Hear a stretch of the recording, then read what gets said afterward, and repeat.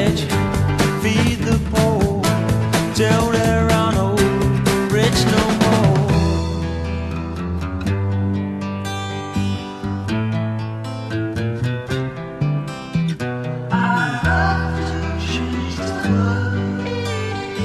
Well, there you go with our old familiar Alvin Lee lyrics, and of course it's Wednesday, and Paul called in right there as the Alvin was kicking off his guitar. And I guess it's Roger Sales. And let me just start out the show here, Paul, with a kind of a headline. It relates to the financial stuff, but I think it's pretty appropriate to the whole situation globally. It says, "Welcome to not Wednesday, not 9, not October, and not 2019. After the Fed started not QE4." So I thought that was kind of appropriate because, hey, man, the whole world's going crazy. We hadn't spoken with you in a couple of weeks, and I was real glad that you're able to join us today because you got such a unique perspective and delivery, and you've gotten to be a good friend over these years of working in the trenches. And, hell, it's just like I wrote you last week, a week without Paul's like a week without sunshine.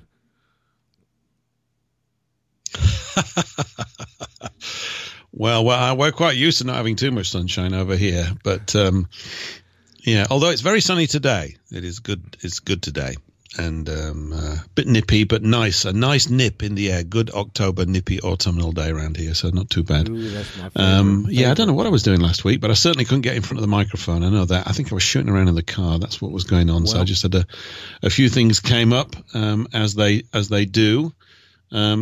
But it's been very quiet over here in the UK. There's nothing much really going on, actually. Apart from the country just coming apart at the seams. Other than that, it's just business as not usual over here. So it's quite calm and steady. Well, I was reminiscing a little bit the week before.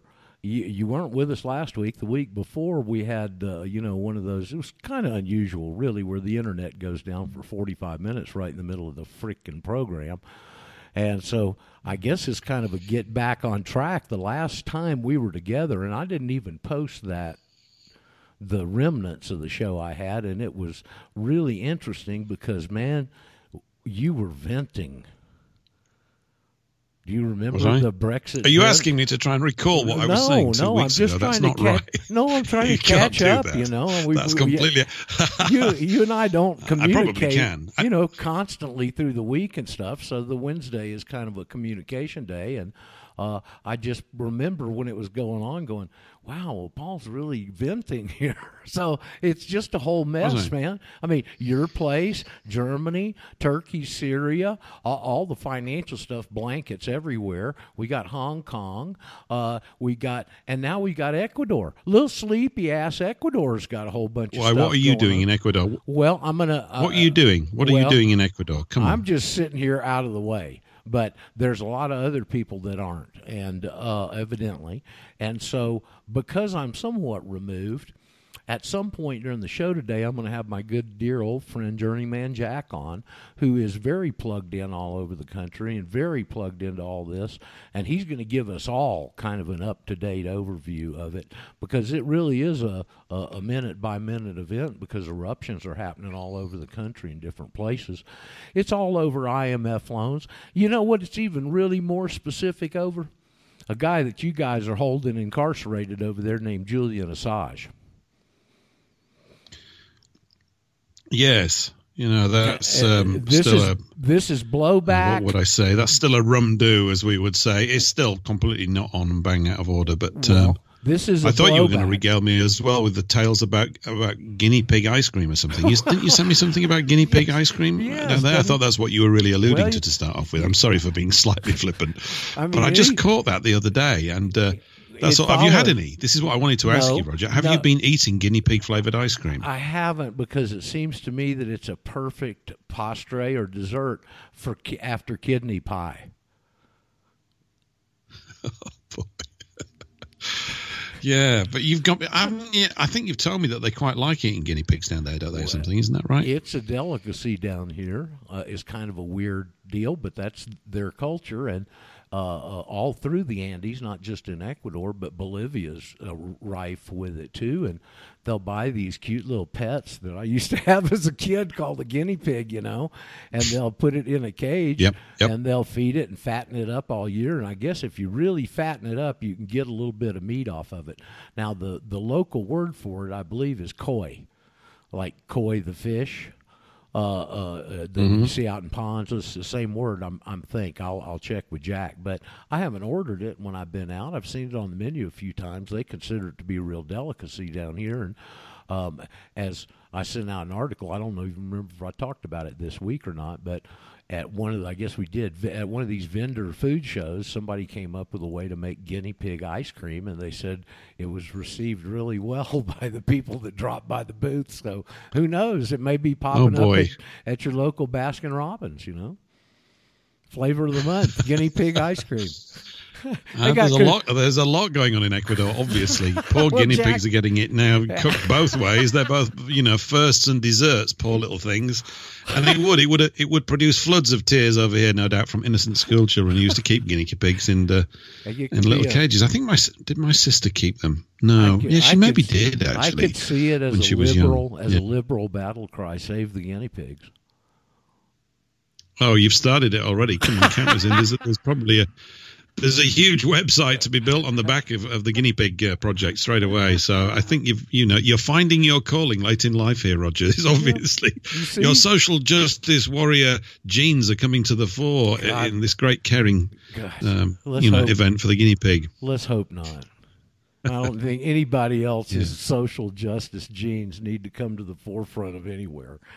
I mean, it really is the craziest world, man, and I just get these feelings, even this far removed as I am. I'm pretty removed from all of that in many ways, and out here in the country under the avocado trees, and it just still upsets me, I mean, I'm seeing these things and the repercussions and the hypersensitivity and of nations. Now, I'm telling you, have you seen about the NBA scandal, the NBA uproar in China? No, this is the National Basketball Association. Correct. Is it? Correct. So what? Well, I did see something about a team going out there. This is a few months ago. So I'll say this, and then you can shoot this one down. A team had gone out there and had behaved sort of rudely, and the Chinese fans didn't take kindly to this at all. They were voicing or possibly even hurling their displeasure at the NBA people and telling them to get out. They didn't like them at all. But that's some kind of vague anecdote that I've got stuck in my head. But I think you've got something else from the way you're talking about it, because it sounds more recent than that. I don't really remember that incident too much. But this latest one, what I didn't know is that basketball, NBA, is absolutely huge in China. And they got stores. It's because they're also small. It's because they're also small. Well, no, they're not actually. They produce those 10-foot giants, don't they? Every now and again, the Chinese, those huge men. Yeah, they do. Remember the North Korean guy, whatever his name is, was all smitten with one of the Scottie Pippen, one of the big stars from back in the who's our guy from North Carolina days. Anyway, he was quite the star in the basketball world, and he got where he could get in to see the president of North Korea and nobody else could. They're like big buddies, drinking buddies, all that stuff. Well, anyway, it's the same in China, evidently. It's what Robert told us yesterday. We were talking about it a bit. I didn't even know that. But so here's what happened with the Hong Kong thing. Throw another little perspective, another facet in there. With the Hong Kong demonstrations, the owner of one of the Texas NBA teams made a short 4 or 5 word tweet about supporting Hong Kong's freedom drive or something. Well, the Chinese went apoplectic, and there's a team over there evidently touring the country right now, and they won't even say a word about it, and there's all kinds of tension about it. But just the line of conversation is that little from somebody around the world says 5 words, and it aggravates an international geopolitical almost crisis situation that could become over there. Yes. Well, it doesn't seem surprising, does it, really? Because everything, that seems to be the currency of the day, is histrionics, hysteria, And as you were saying earlier, I think the phrase used is oversensitivity to things. But I mean, I think we're also running out of adjectives. We're probably going to have to create some new ones very soon to describe the new levels of sort of manic behavior that are taking place. There's nothing steady about the world. And one has to rightfully, I think, suspect some kind of arm in the background pulling a series of levers to make all this happen, because there's so much happening all at once. The problem and I'm continually reminded they've got they can unleash these forces, but they can't totally control them. They can manipulate them, they can massage them, they can guide them to some extent, successfully even, but they can't totally control them once they're unleashed. That's what the problem they're having in the financial area right now, and it just gravitates over to their other areas of control, to me. Yes. Well, I think, the thing that tends to sort of jump out mainly is that so many people are hijacked by their own emotions, either knowingly or unknowingly, and therefore the opportunity for any sort of sane sentences to tumble out of anybody's mouths are being reduced minute by minute, literally. And there's an old, I've probably said this before here, there's an old phrase over here, maybe you've got it over there, which is, if they get you asking the wrong questions, it doesn't matter what answers they give you. And I feel as though often I'm living in a culture where everybody is asking absolutely inappropriate, useless questions. They're not really of any sense. They're all hung up on detail and obfuscation and the drama of the whole thing and things of secondary import all the time. No one will address the elephant in the room, and there are several elephants, of course. This room's getting full of elephants, and no one's talking about any of them. And that's kind of what it's like. Yeah. Well, that's kind of what it's like, and there's a nimble avoidance. You can see it in the minds of what's left of their minds, as they evade continually going to the big red button topic. Don't press that. Don't go there. We're all in trouble, and it's kind of pathetic. It's like being surrounded by weeds all the time, and they are very weedy, but they still unfortunately have their hands on these levers of control, so the domino effect is considerable. They've got to influence the public, and they can't change real logical, fact-based things, so they switch to emotions. That's part of the whole large element in the women's movement, is to feminize everything, emotionalize everything, if you will. And then they can come in and they miseducate you or uneducate you, so you don't know what you're talking about, and then you're running on emotions, and then you're absolutely theirs.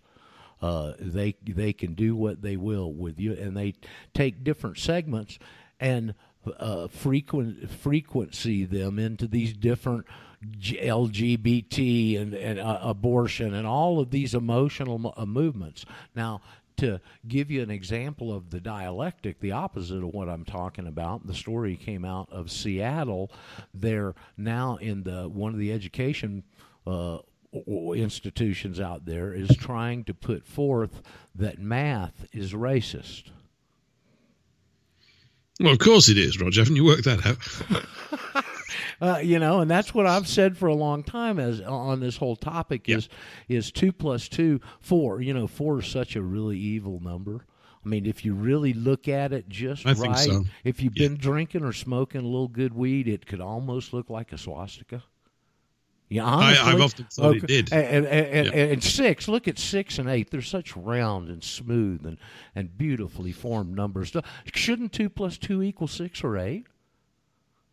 That dreaded 4. I mean, this looks like a swastika if you just look at it just right. Yeah, I know. Numbers are pure evil, really, aren't they? But a bit useful. No, I think, everything is going to be racist. It already is, actually. And if you don't think it is, it's about to become that way, right? And there's no way of even sort of conducting these conversations. As I've said here before many times, they tend to illustrate back to me that the idea of mixing races together on the same bit of real estate is the dumbest thing you could possibly do. It's just completely stupid, and it produces these completely time-wasting and inefficient, pointless communications. They're totally pointless, and both sides are right, and it's irrelevant that they're right because it just doesn't make any difference. You're talking about numbers.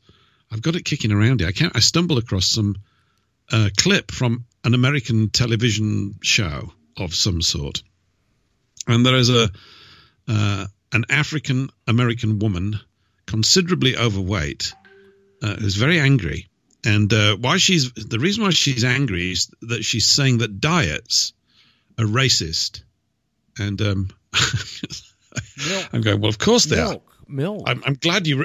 No, it wasn't. It wasn't based on the color. What her argument was, she said these diets are designed for white people and they don't work on black people. And I'm thinking, actually, I've got pictures in my mind of extremely large, chubby Americans. Actually, I don't think it works on them either. But apparently not. Apparently, I'm misreading it. There's one thing. So there's one thing that works on all of them. It's called corn syrup. Well, there is that. There is that. Yeah, there is that. But the main thing about people who are getting a little bit tubby is stop. There's a really simple cure. Keep your mouth shut. I mean, really, you have this thing called fat shaming. Oh, you're not allowed to shame people who are fat. I'm going, that's completely not on. One of my great joys at school was actually, teasing, everybody did, fat people, and they deserve it. You shouldn't be fat when you're young. That's it. Sorry. It's called life. And life will involve many, many moments for all of us where your feelings will be trampled on, hurt, abused, disregarded, callously mocked, and you better get used to it. And it's all for the good, as long as it doesn't kill you. There's no real reason why it ought to, although some people, of course, are taking it to the extremes. But this idea of having to tread on eggshells around victims is completely not on. Yeah, victimology. And I think maybe I've mentioned that. Victimology is one of the see, they set the goal, victimology, and then they shift everything to it where they can move people over into the victim ring. Well, yeah, I think you could say, Roger, that it's in many ways it's one of the, if not the, defining characteristic of our age. Everybody's a victim. They did it to me. If only this hadn't happened, my life would have turned out great. Whereas the old approach in Britain was, get a grip, man. You're a bloody disgrace. Snap out of it. Organize yourself, take charge, form your life the way you see it. But the main problem is that people don't even have a vision of their own life anymore, other than the one, I suppose, that's been dutifully ported into what's left of their heads, courtesy of the television systems and this, that, and the other. People going around with the most. I mean, some of the stuff that they stick on the TV channels, I mean, I will alight upon it for maybe 25 seconds. It's absolutely, it's tragic, really. All these people just running around covered in tattoos, talking rubbish, moaning about their relationships. It's all about them. Everything's about me, me, me. I need more of this. And if only I had more of this, boy, would I be happy. But because you're not letting me get that, you're evil. And look, I'm crying even more and I need some compensation. And, okay. I mean, we have to just really turn our backs on this and walk away. It's, there's a process called growing up, isn't there? Isn't there a process called growing up? Well, this is what it's like. This is what it's like. And it goes hand in hand with another one called maturation, okay? And the little me. Well, here, you want something? I'll give you, how about a good, healthy dose of personal responsibility? How about that? Oh, you scared even me there, Roger, when you said that. Well, I didn't mean to. I just think that's a continual fight for all of us, no matter how handled you may think you have it. And we all do from time to time. We all then, do we not, come across the next pothole in the road. That appears to me to be unavoidable and is part of existence. I think all you can say is that with the passing of years, you may still fumble around dealing with the pothole, but one thing is that you're not surprised that the pothole turns up. You probably are a little bit more surprised about these things when you're younger, when you've not seen so many, but they do turn up.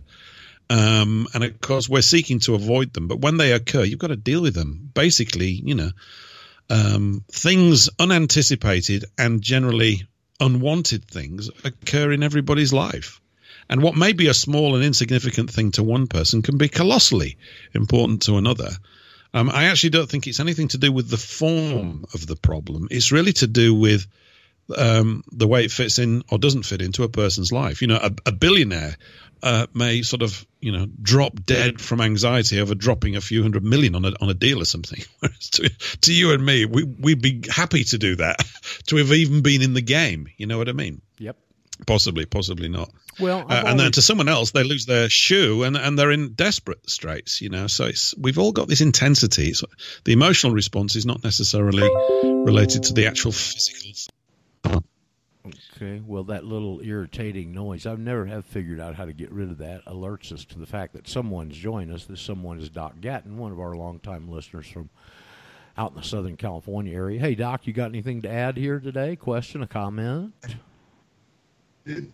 No, just thank you for taking my call. I couldn't hear you on the network, so I went over to Skype to catch you. So here I am. All right. Well, hold on. Let's back my up. ears open. Let's hold up for a second. We're not broadcasting over the network? Yeah, I don't think so. Of course, it might be my computer, but I tried it. But I'll check it again in the meantime.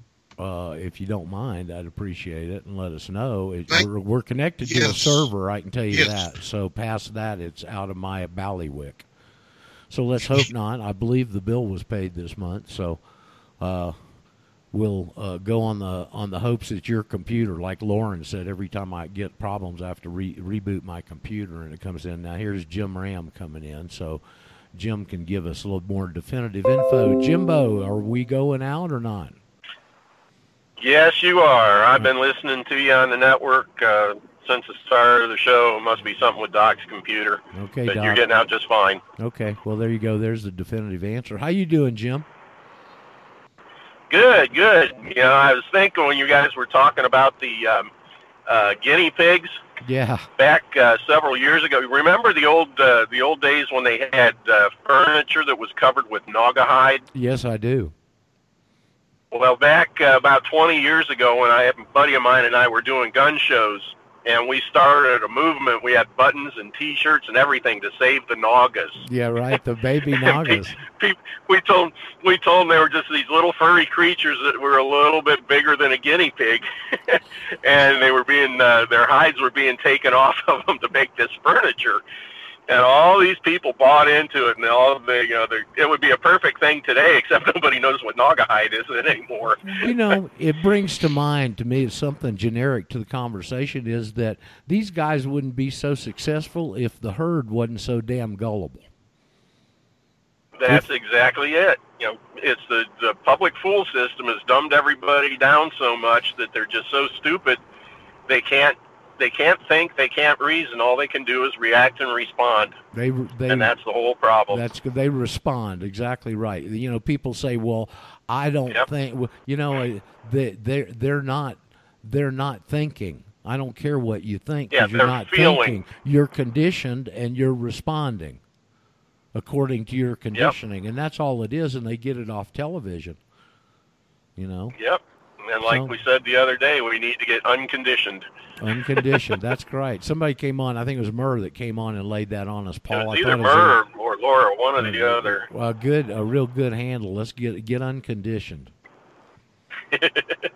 Yeah, I mentioned on my show that day too. I like that idea. I do too, Jim. But, that's all I got for now. Okay. Thanks for checking in. Give us the feedback, Jimbo. Go ahead and go back to listening. No Doc, problem. you want to say something? No, I was saying it was my fault. I went back and found it like everybody else does. Okay. Yeah, but anyway, I'm on. All right. Well, it's always human error generally in these computer things, isn't it, Paul? No. Yeah, it usually is. Sorry, I just thought I'd try a different answer, see what it sounded like. Yeah, it usually is. Yeah, it is. Well, what's going on? I hesitate to ask, but I figure I got to. It's certainly in your realm day to day, it's very important. Get a thumbnail, if you can, on what's going on with the Brexit. The last I saw a headline, even the Tories are leaving Boris's no Brexit deal, and quite frankly, with all the other stuff, I just can't keep up on it with a day-to-day basis. I know you can. You're right there, and it affects you a lot more than any of us, but we want to understand it.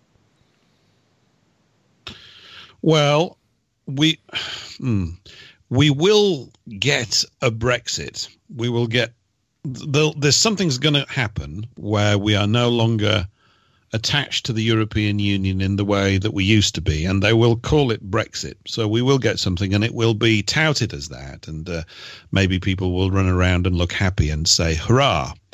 but it's nothing like the real necessary steps that the British people want. It won't be that. The reason I can say that, irrespective of whatever the details are, is that we took this decision over 3 years ago, and from that point to now, we have been looking at a system of government here in this country that is not interested in doing what it's been told to do. And I've been reading some very interesting articles recently. Let me give you a quote. This is very brief. It's just in general terms, but it applies specifically. It says this: we have no real democracy. This is about the UK, by the way. It says, we have no real democracy at the present time because, again and again, the people have voted for decisive action, yet again and again their will has been thwarted by obstruction in the talking shop at Westminster. Democracy only begins when the will of the people is carried out. Now, that was said in 1931, okay? So a little while ago, nearly 90 years ago. It's said by Sir Oswald Mosley. And from that point to this, that really has been the condition here in this country of so-called democracy. Whenever the actual people of this nation have been invited to make a decision that runs counter to what those who assume they're in charge want, then they just thwart the will of the people, which basically means, and I'm okay with this, that we don't live in a democracy. I've known it for a long time. You know, if democracy is to have anything, then when we say something, it should be so. But it isn't. And so what the people of this nation wanted from Brexit is that getting out of Europe is actually only the first step. You know, earlier we were talking about these elephants in the room. The actual thrust of the people that voted to leave is they not only want to be out of political union with Europe. We're quite happy to trade with Europe. No one has an issue with that at all. No one ever did have. No one had a problem with what was called the common market to make for effective trade. But not only do we want out of the European Union, we also want a lot of people who are currently residing in this nation out of here as well. We actually want that. And that's the elephant that will not be spoken about. They cannot raise it at all. It's not to be addressed. And everything around Brexit has to be about other issues, which are part of this drama. And everybody is being given a voice to, amplify their particular points. But the actual elephant in the room is that the number one concern of Britons that voted to leave, the number one by miles, was uncontrolled immigration. But I'm going to suggest it goes even further than that. Not only do we want it stopping, we want it reversed. And what I've just said, of course, is so toxic that no one would let me anywhere within a mile of a newspaper or a national microphone to say something like that. But I can assure you that that is what's going on with the vast majority of actual Britons, people like me. That's exactly what's going on, and it will not be voiced at all in the media. I was looking at a headline on Zero Hedge this morning. It was about Sweden. I think it said one out of 4 women are afraid to go out in Sweden. And as I was reading the bottom of the article, one of your favorite guys, one of your fellow countrymen over there, Mr. John David Joseph Paul Watson, whatever his name is, did about a 9-10 minute piece on Sweden. His usual quick edit deal, but man, it's startling what's going on over there. I mean, do you know that they have put a Muslim at the head of the National Committee? Yeah, on I do. But the operative word, no, you're right, Roger. I mean, I would say the operative word there in what you said is they. When I use words like we and they, in my own mind, I've got specific groups and forces at play, but they're not the way that they are to be consumed in public discourse. In other words, we would talk about our politicians. Well, I don't have any. I don't have a politician here. I haven't seen one in the UK that represents me and Britons and Englishmen. There isn't one. Not even Nigel Farage. Let me tell you why. And not even Boris Johnson. And Boris Johnson's not English either. He was born in New York, and his main hereditary line is Turkish and Jewish. I don't have a problem with that. What I have a problem with is everybody pretending to be Englishmen and having my interests at heart and then not listening to me. And I'm using me figuratively, right? Well, but they don't listen. Now, it's the old difference they're of not what we have a lot of politicians, and what we need truly are statesmen. And there's very few statesmen out there, Ron Paul being one on our side and a few others. There's a few, not many. They're certainly not the majority. Yep. And that take the interests of the country and the people and the culture and the society in mind, as opposed to their own pocketbook and the forces that prey on people in positions like that. Well, yeah, the system is shot. Well, it always goes the back. problem is not that I don't know it, or that you don't know it, or that others don't know it. The problem is that the vast majority of people still don't see it. Yep. This is why they write to their MP. This is why they participate in these communications. They've never, ever, ever done what we asked them. Ever. They've never done it. I was talking to someone. I said, God, but you can go back hundreds of years. Tell me when that group of people ever did anything that the actual nation wanted. They've never done it. In 1937, this nation did not want to go to war with Germany at all. Overwhelming 80% of people didn't want it. It didn't make any difference, right? Didn't make any difference. We didn't want anybody to come in after 1945. We weren't even asked. The people that had fought and died and what was left of them, they didn't want that. They weren't even asked. Now, this is good, but the point has got to be people have got to stop withdrawing from that. In other words, we've got to go full cold turkey on democracy, because it doesn't exist. It's just a word, as far as I'm concerned, that's just hung on a hang. It's just a ridiculous word. There isn't any. In Greek, it's a combination of demo and another word. And it means, literally translated, mob rule.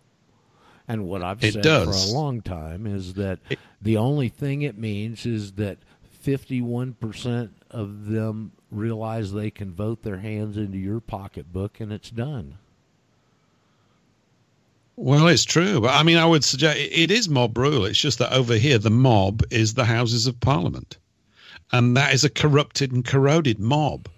They don't do what they're told. Look at our, they're just not going to do, it, and they're not going to do it now. As a correlative to what you're going through with Brexit on that issue level, look what's going on with Trump, and now that the Russia fiasco's over for 3 years, now we got this impeachment fiasco, which is based on anonymous whistleblowers, where the second one that's come forward was the original source for the first one that's come forward. And all of the crap that they're trying to do. Here's a whistleblower. His name came up earlier. What about Julian Assange? Why don't we hear anything about him? Okay, and wherever it is, it's this faction and this divide and these deep state people, these Satanists, communists, Marxists, however many labels you want to put on them, because there's an unlimited number to hang on them, okay? But it's those people that, with their power and with their influence and with their ability to move the herd, are at the absolute root of this. The good news is they're being exposed, and they're losing, to the point that the one point where I guess maybe not democracy but republicanism came forward is it got Trump in the White House. And look, Donald Trump has got a lot of faults. There's a lot of things I disagree with him about vehemently, okay? But he is really bucking these guys, and he's got them freaked out, which in essence is the same thing that's happening with Brexit and the forces that are carrying that forward, no matter how neutered the object is, you know? Well, maybe, Roger. I mean, you've got to forgive my deep-seated English cynicism about the whole thing. As I said, we will get a Brexit, but it won't be what the people want. It won't be the full-blown thing. And the whole of the situation is being continually readjusted so that the drama is continually extended for the news cycle for whatever reason, when in fact we're facing a very rather basic situation. There's nothing really complicated about this, except there is because those that thrive on getting paid for sorting out complexity are very keen that we have as much complexity as possible. Yeah. The whole idea will be to humiliate this nation, and it can only be done by the traitors within it right now that are working on that. That's the problem. In other words, this nation is not led by people that care about the nation of England. They don't. And they come from a long line of people who put their own interests before the normal working people of this nation, who I love and who I am of. And so we don't have a voice. Now, I'm not crying about that. What I'm trying to say in all my personal communications, and even here to anybody, is this: ignore them. You will get nothing from them. Please show me on a sheet of paper when you have ever got anything from these people, when you have asked them to do something sensible. Ever. Once. In the entire history of the nation. It's never happened. Certainly not in the last few hundred years. Why do you think it's going to happen now? It will not. The people that govern us, just as the people that govern you, they're exactly the same. They're interested in hanging around with all the other people in the world that do all the governing. They're not interested in hanging around with the likes of you and me. They don't even care that our ideas are good and better. That's irrelevant. All they know is there's some power in the world to be had, and they're going to have it. That's it. Even if they're going to abuse that power, their goal is to make sure that nobody else has it. And so everything else, it seems to me, is just it's a charade. You know, there was a brilliant observation. I quoted Oswald Mosley, who was a very interesting figure. He was derided much during his lifetime, but he's a highly intelligent man. I mean, he makes most modern politicians look like mental pygmies, really. I mean, they're a joke in comparison. And the reason is not because his ideas are complicated, but because he goes to the heart of the matter so often. One of the observations he made, which I thought was simple and very, very useful. I may have mentioned it here before because I was covering it with Andrew Carrington Hitchcock about 6 or 7 months back. He said, in a business, you have a board of directors who make the decisions to take the business forward. In government, you also have a board of directors. These are the elected party to occupy the seats of government. But you also have something else over here. It's called the opposition. It's like an anti-board of governors or directors, and their job is to frustrate the operations and efficiency of the government, is to oppose them at every possible turn so that they can't do things the way that they want to do, and to have them do the things that the other party wants to do. Seriously, is this sane? It is not. And what we're facing in this nation is, you can see that the nation is split because many, many people don't even know what a nation is. They've no idea what it is. You're right. They've no idea what it is. They don't even know. You know, I was out with someone the other day, nice person, last week, and athletics came up on the TV. I don't like athletics, Roger. It's like watching paint dry for me. It's incredibly boring. Anyway, everybody's kind of watching it because they just stick these TVs in pubs all the day, which dumb down the conversation. I'm just getting exhausted with it. I want to throw bricks through screens. And when we're out in a pub, mobile phones should be banned, right? Everybody gets them out and they just all drift off into their own little space. Anyway, personal rant aside, this stuff comes up and there's some athletes running around in circles or something. And they say, oh, this is good. I'm going, I said, I've got I said, the main problem with athletics, I said, have you noticed? I said, all these races, right, that they have when they run them, have you noticed that the fastest person always wins? And they said, well, yeah, that's the whole point. I said, it's boring. I said, what's the point of that? I said, we know it's a bit like a cardiovascular exercise. You could actually measure who's going to do it in most cases. You'd be right 199 times out of 100. You go, well, this guy's got bigger lungs, stronger legs. We've measured everything. You don't even need to run the race. He's going to win it. I'm sorry. You have to forgive my cynicism. Somebody out there might love athletics. I have a problem with any sport where it only goes as quick as a human being can go. That's why I like sports with balls in, because they can go very, very quick and they change the dynamic of what's going on. But that said, we're watching this and there's an athlete running around. I forget her name. She's probably a fine athlete and everything. She said, well, we've got this person in it. I said, no, that person's not English. And this person said to me, she said, oh, yeah, she is. She was born here. I said, it's got nothing to do with it. She said, and this woman said to me, doesn't it? I said, no, it doesn't. I said, you've heard of Rudyard Kipling? She said, oh, yeah. I said, well, he was born in India. Do you think he's an Indian? She said, oh, I'd not thought about that before. It was a great little chat. That's a very good comeback. Okay, and Well, what you touched on. I'm not trying to have an argument. No, look, what you're touching on is this difference in the way your hereditament is passed. Okay, and what you're talking is about. Is this important or not? Yeah, it is. Hell, it's enslaved my whole damn country. Are you kidding? Is it important? Okay, and that other way, what exactly. you said. But I'm throwing it out as questions. Yes, Yep. and what she said there. Well, they were born here. Well, there's your feudalism. That's the birthright. Well, it's just, I'm trying to have this conversation, Roger. You see, the reason I'm recounting it as well, I'm continually trying to improve the effectiveness of the communication around this topic because it's very toxic. Refined. It's toxic. Yeah, and I can't tell anybody, but what I'm seeking to do is to get them to start asking questions so that something gets lit. And she said, well, what is a nation? I said, a nation is a racially homogeneous tribe or group of people bound together by a common history, language, and culture. I said the most important thing is that you've got to be of the same race, and you can't have any impairment of that race. You can't be half in it and half out of it. I said, because you can't. I said, and this is not down to you or me or what we like. This is down to the what's so, right?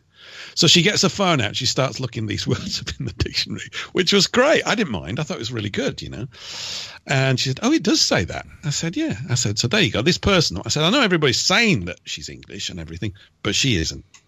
Okay. I said, I'm not trying to be nasty. So you've got to decide what words are going to mean.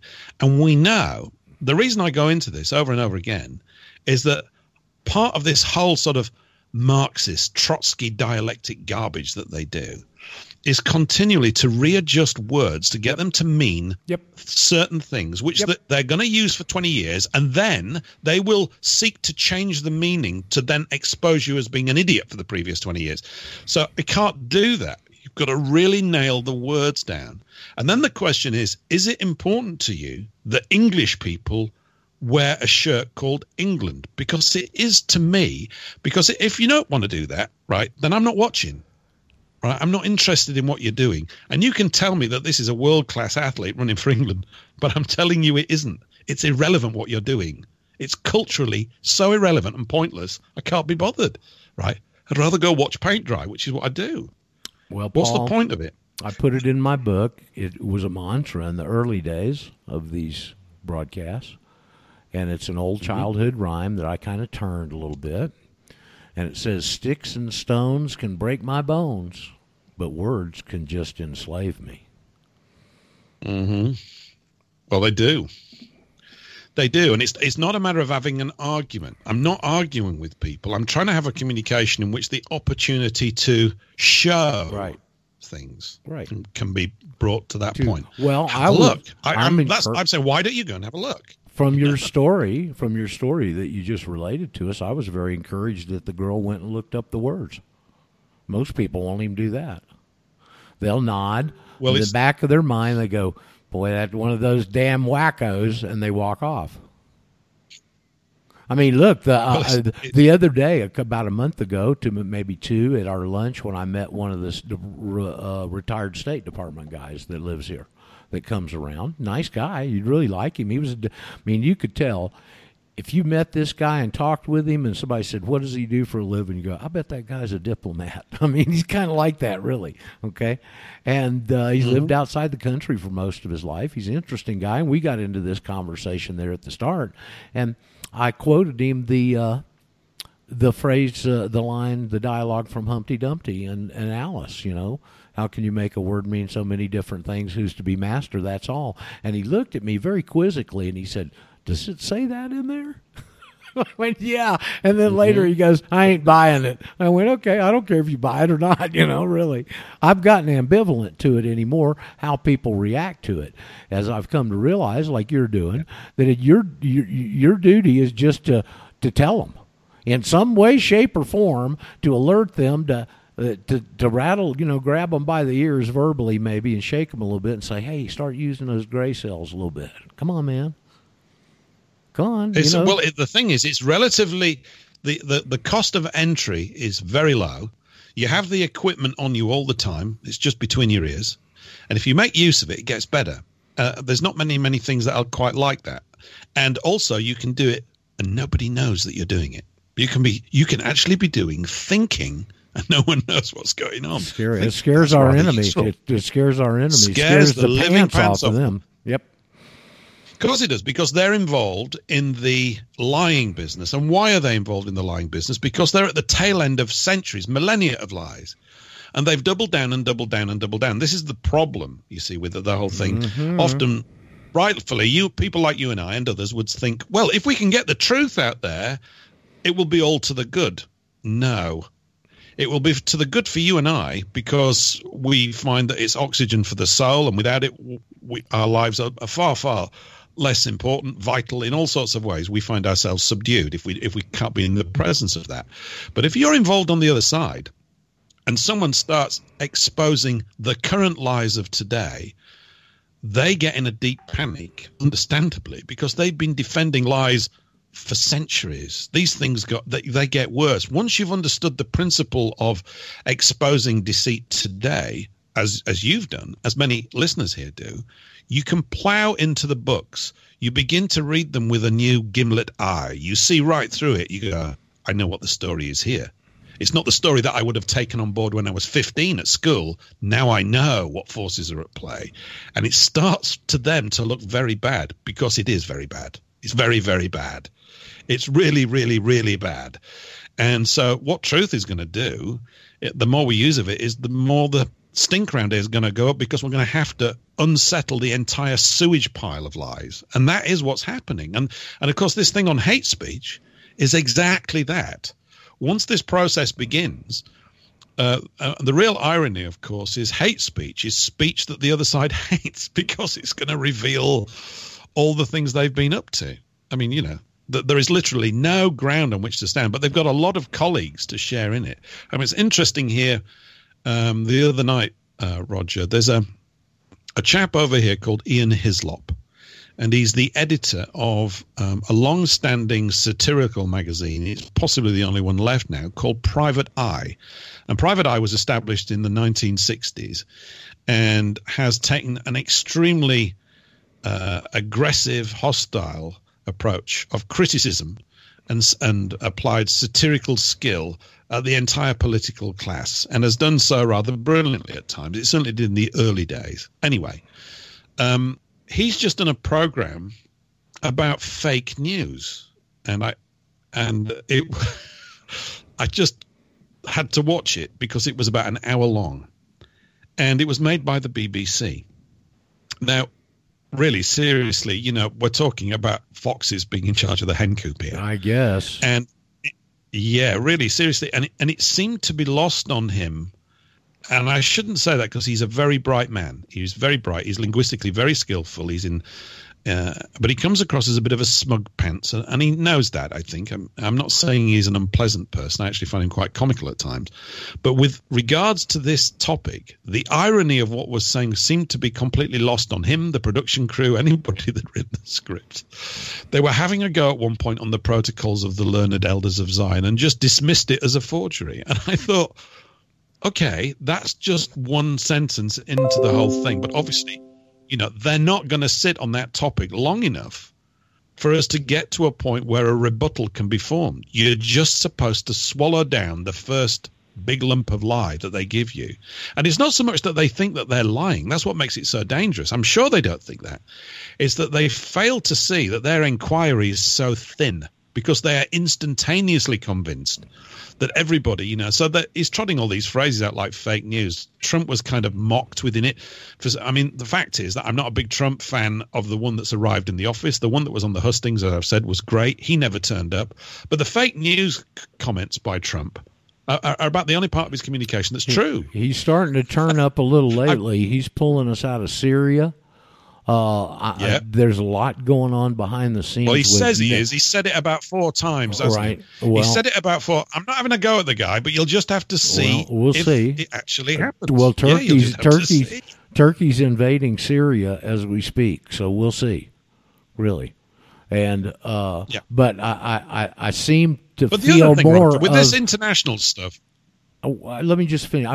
I seem to feel more of the true, of what the things that he talked about on the campaign trail coming to the forefront as he sheds some of these shackles that have been put on him for a couple of years now.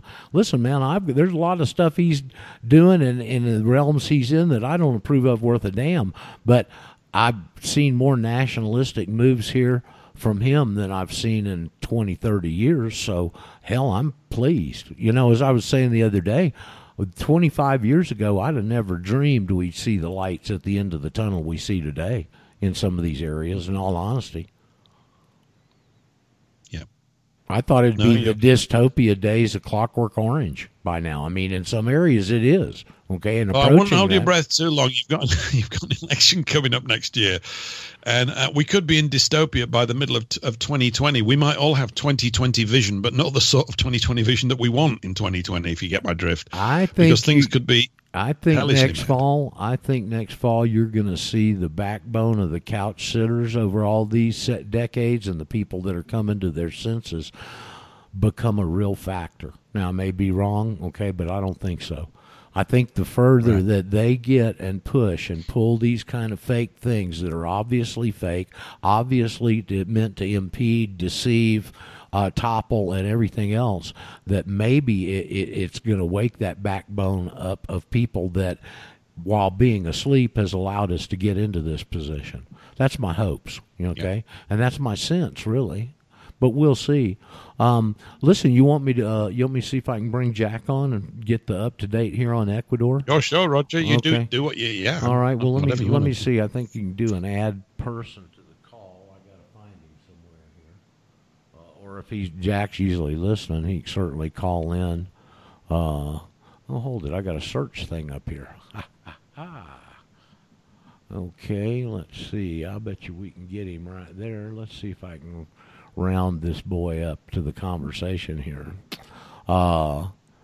This is an interesting situation here. It's caused by the same people, and a fight for the country's resources, the whole area, of course. You know how I was thinking earlier, I'll know when it's really getting bad because the Venezuelans will start going back to Venezuela. Yeah. So we'll see. That's really bad. Isn't it? But it's interesting because it's an IMF play. And why I mentioned Julian Assange earlier is it's one of the ways. Here's what happened down here in a nutshell, thumbnail, Paul, for you and anybody that doesn't know this background. They had basically a socialist communist leader down here named Correa for 10 years. And you can only serve 10 years as president. He's the one that built the new airport and some of the things he did. Yeah, there's a lot of corruption. Anywhere there's money and government, there's going to be corruption. Well, I guess if Jack's must be unavailable, he'll call in if he wants to when you want to call in, Jack. If something happens and, Jack, you get waylaid or something, we just plan it for tomorrow. But Correa, anyway, got out of office because he couldn't run. One of his assistant vice president got elected. This guy's in a wheelchair, and a lot of his first name is Lenin Moreno. And so one of the things that they did after the election was the U.S. is trying to get in here. Well, Ecuador's got problems. There's Jack coming on board. Ecuador's got problems because one of the ways Correa financed all this improvement and all this corruption was through the future selling of the country's oil, because they're an OPEC member, and then the price of oil bottomed. And he had, somebody told me the other day, at the time it was $95 a barrel, and Correa sold it to the Chinese for $75 a barrel and didn't have any provisions in the contract if it went below 75, which it did. And so that's the status that the new government comes in. They're strapped financially. That gives the IMF a way to get in here in an opening, and they come in and loan them $4 billion or something, or however they do it. They loan them $4 billion worth of credit. It's what they do. And now they're starting to, as you've seen uprisings around the world and other places, they've come in and put in their reforms package. And the first thing they did was this first one, this caused all this crap, was I think diesel, Jack, you can correct me on all the price of diesel went from like $1.03 a gallon to $2.10 or something, and the price of regular fuel went up 25%, and that's what's caused all this. Isn't that right? Or in the ballpark? Jack, you there? I know you're there. That's in the ballpark. So, well, now hold it. You're diesel went from $1.03. Well, Jack, Diesel, you're funky. You're funky today. We're having clipping on you. Let's see if the stream will get picked up here. So is that right? Let's start again. Was that about right on the prices and the what's caused all this commotion, this ongoing commotion in the country? Yes. Well, what else are you? Hey, can you hear me now? Well, yeah, I think so. It's a little better. I can hear Shiva. So what's going on around the country? Why don't you let me reboot? All right, why don't you do that, Jack? Reboot and join us back. Yeah, go ahead. Go ahead and do that. It must be on your end. Everybody else is pretty stable today. So I guess in a minute. I think it's me. Thank you. Okay, after the reboot, we'll get Jack back and get a little more definitive information. You know, Jack is an old friend of mine. We've known each other. Paul, we've known each other for more than 25 years, from back in the days of our Patriot group in Atlanta. There's several of those folks still hang around, and we knew each other back then, not super well, but certainly knew he uses all the presentations I'd give on this tax stuff. That's the only side of it I knew back then, was the tax side. And so he went off on his adventures. I left Atlanta, and we didn't cross paths again for 15 years or more. And he heard me on a radio show I was doing one night with Adrian Salbucci from down there in Argentina, and got a hold of me, and here I am a few years later up here living in this area. So Jack's an old friend, but what he's been doing, he got here in South America a month after I did 11 years ago. I landed down there and he landed up here. And to support himself after he got his feet on the ground, he put up a business. It's called JourneyMan Jack. You can put it in any search engine. A bunch of stuff will come up. And he basically helps either people visiting as a guide, or people moving in, or if they're leaving and getting out. And he's been doing that for years. And so he knows the entire country. He's put expats in virtually every city where any of them go to live, and has a real vast web of connections all through the country, and is very highly admired and thought of, and just a real resource for us. So I'm hoping he can, because if anybody from our standpoint will know from his vast amount of connections, it'll be Jack, and give us a good overall picture. That's why I kind of wanted to have him on this morning. So we'll see if he gets booted back up and comes back in. It's an interesting situation. A little sleepy Ecuador, man. And it hadn't turned super violent that I know of. They're like blocking roads, but it is organized in some respect. It may be Correa and his forces coming back and trying to put their hand in the country and operate it through Venezuela and their other comrades. But I don't know all that stuff, but it sure is sad to see all these uprisings going on all over the world. There's a whole bunch of them, man. I mean, your Brexit's why I want you to talk about it, what's going on here in my little old country. And Ecuador's a pretty small little country, really. Hong Kong, you've got, I don't know, it looks like with this situation in Turkey and Syria that they're saying some German minister who's just been down on a fact-finding trip this morning came out in Germany saying that they got another wave of migrants coming that's going to swamp what happened a couple of years ago. So well, that's the that's the whole thing. I mean, we've mentioned before, haven't we, that I haven't read it for a long time. I don't know if I'll read it again, but I just mentioned the protocols of the learned elders of, Scooby-Doo.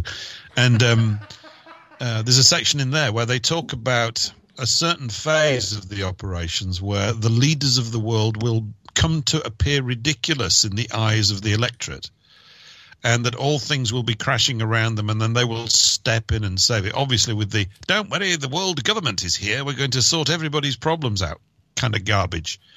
And they are exacerbating every single one of these issues. None of these things need to have happened. I mean, and the reason that they occur, or that they have occurred, there's all sorts of reasons, I suppose, but primary ones are people have got the wrong idea and have been easily misled, very easily misled, when politicians have opened their mouths. I mean, the mantra over here has been, oh, we need all these migrants here to do all the jobs that you won't do. Yeah, that was the actual response to that is we don't want to do those jobs, and we don't want anybody else to do them either. We don't care. How about that? You see, the whole driver is the economy. You know, let's come back. I mean, this is this thing, this magical thing called the economy, which nobody understands anyway, except that we're supposed to keep on making it better. Why? What's the point of that? We don't need to. No one's, you know, that thing about no one's asking the right questions. All they ask is, it seems to me, Roger, is how do we improve this? I'm kind of one of these guys at the side going, why do you want to improve a machine that's crap? It's rubbish. I don't want to improve it. You can't improve something that's already highly toxic and dangerous to most people. You may have noticed if you stand back and look at this financial machine that a few people get a disproportionate amount of wealth, power, and control, and the rest of you are being continually whipped around the ears with words and this, that, and the other to keep it going. Why? What's the point? I wish I could get up that old H.L. Mencken quote at my fingertips that talks about an endless series of hobgoblins and whatever else that are put in front of the public. He was very accurate with it. Here's a good response for you, Paul. You may want to put it in your back pocket. When that Learned Elders Zion forgery comes up again, and you go, doesn't every forgery have an original? That's right. I do use that one because it's obviously self-evidently true within the criticism. But the people that criticize it, given these, like the other night, given these platforms to say it on, I've probably never read it. They just trot out this stuff, right?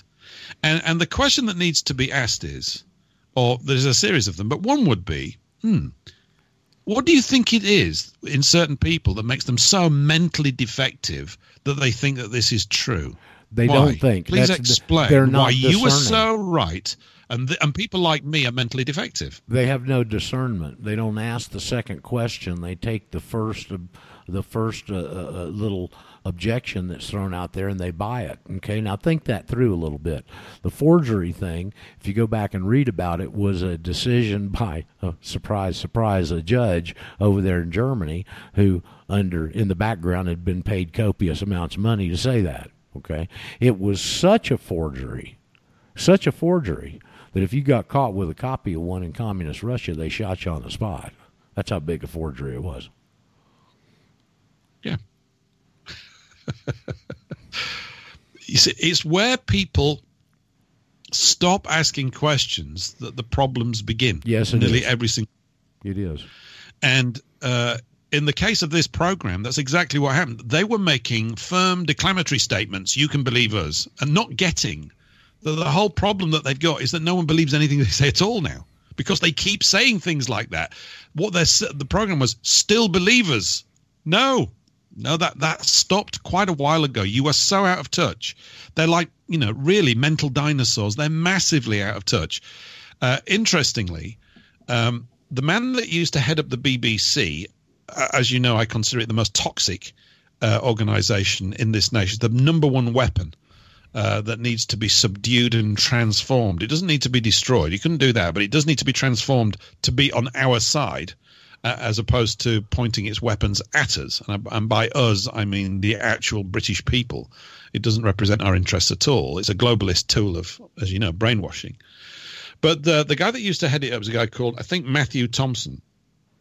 You'd be pleased and thrilled, Roger, to know that he's now the head of the New York Times newspaper. And they went to interview him. And he was saying, yeah, people are beginning to believe fake news. I'm going, no, stop. You're obviously telling a gag, aren't you? But they weren't. They were straight-faced. Okay, he was on duty when the Jimmy Savile stuff was coming out. This guy, they're just so fast to forget their own failings, but everybody else is wrong, but not us. We're journalists, we were trained in what? Jimmy Savile was a hideous individual.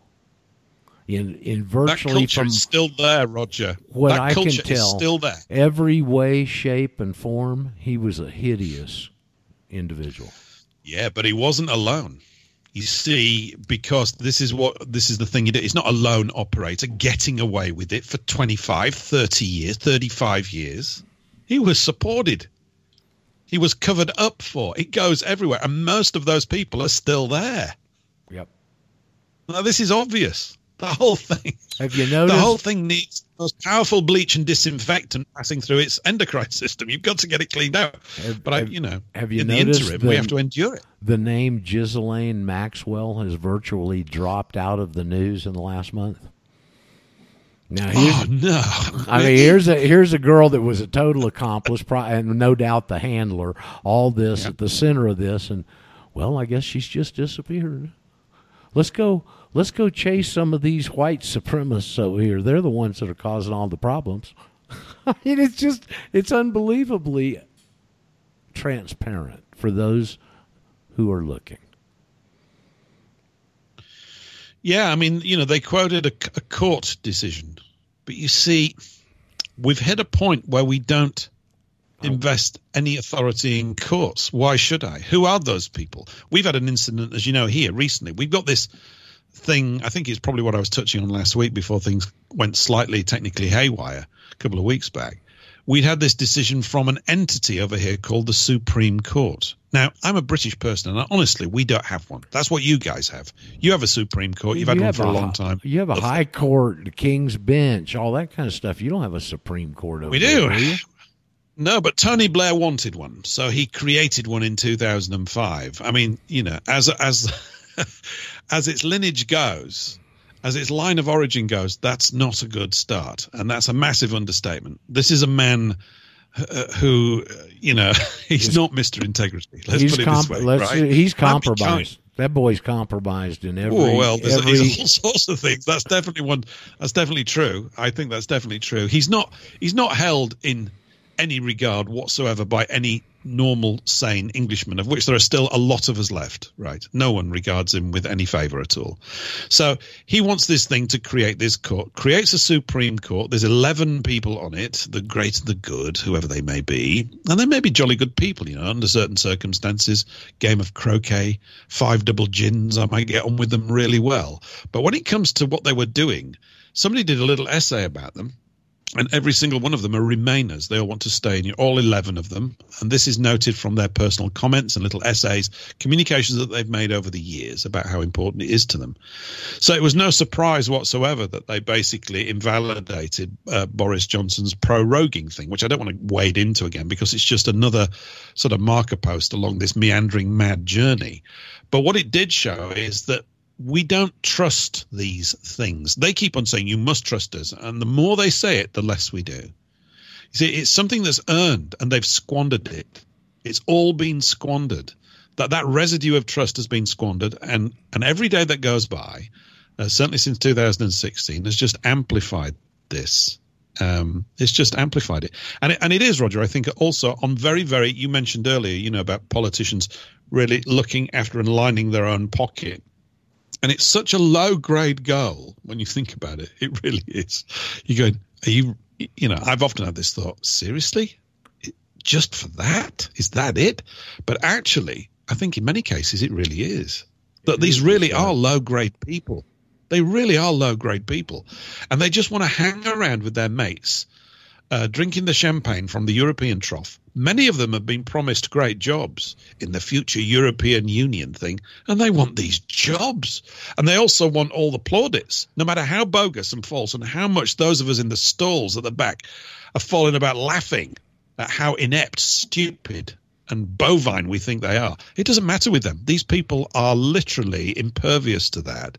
They live in their own sort of echo chamber. They live in their own bubble, and they go, oh, look, I've got gold cufflinks or whatever they get. That's going to change. That's going to change as the economy crashes, because as we've explored, one day we had our good student friend and caller listener Lauren call in, and she tells people about what she's doing in a very nice way. And one of her neighbors got real upset. Don't you do that? How could you do that? I would never be a non-American, a national, a non-citizen, all that stuff. And so somebody called in and asked a question, said, well, is that guy in a financially good position? Yeah. I mean, in other words, his ox hadn't got gored yet.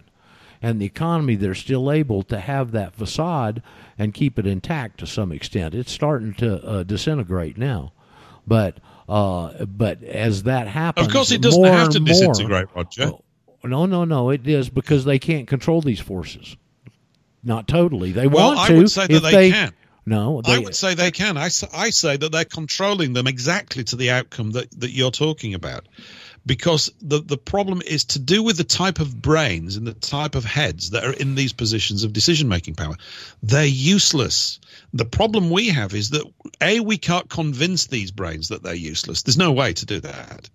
I mean, because I'm a pleb, right? This is the problem. There is no communication taking place.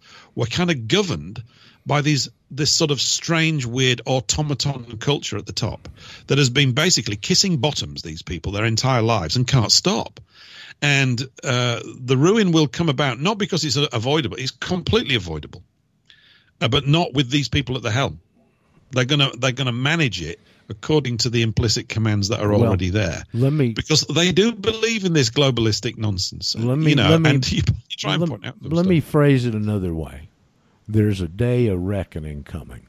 I hate to mimic Bill Bonner and steal his line, but there's a day of reckoning coming. As Brent has said on here a couple of times, if you've never heard him say it, Paul, you'll appreciate this. Politics is Hollywood for ugly people.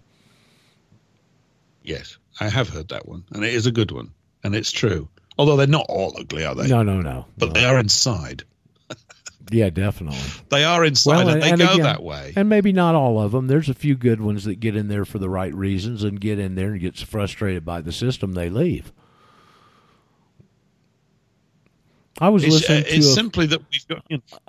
to a former congressman. That's okay. Just came to my mind as an afterthought. Do an interview with a former congressman. I don't remember what district he's from. And him and another congressman, they'd become good buddies. They got elected in the same class and all that.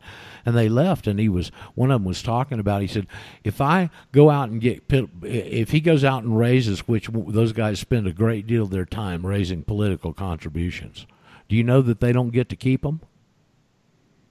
The contributions they raise have to go to the party, and then the party divvies it back out along with committee assignments, etc. Even the money-making and asking and begging phase of this, those guys don't even get all the benefit. I mean, as you can see, as you learn those little tidbits like that and get glimpses into the way the system's structured, I mean, man, these guys have done a good job. And you're right, they're having a great effect. But my point is, eventually, they cannot control all the stuff with the hyperinflation that they've created. Now they're doing it, and they'll be able to massage it, and manipulate it, but just not totally control it. They can't do it. That's why they want everybody with a mark and a chip, because then they can. And still, at that point, they can't control person. But that's why I want peer to peer. That's why I would suggest, Roger. Well, you know, Paul, the old saying, all politics is local.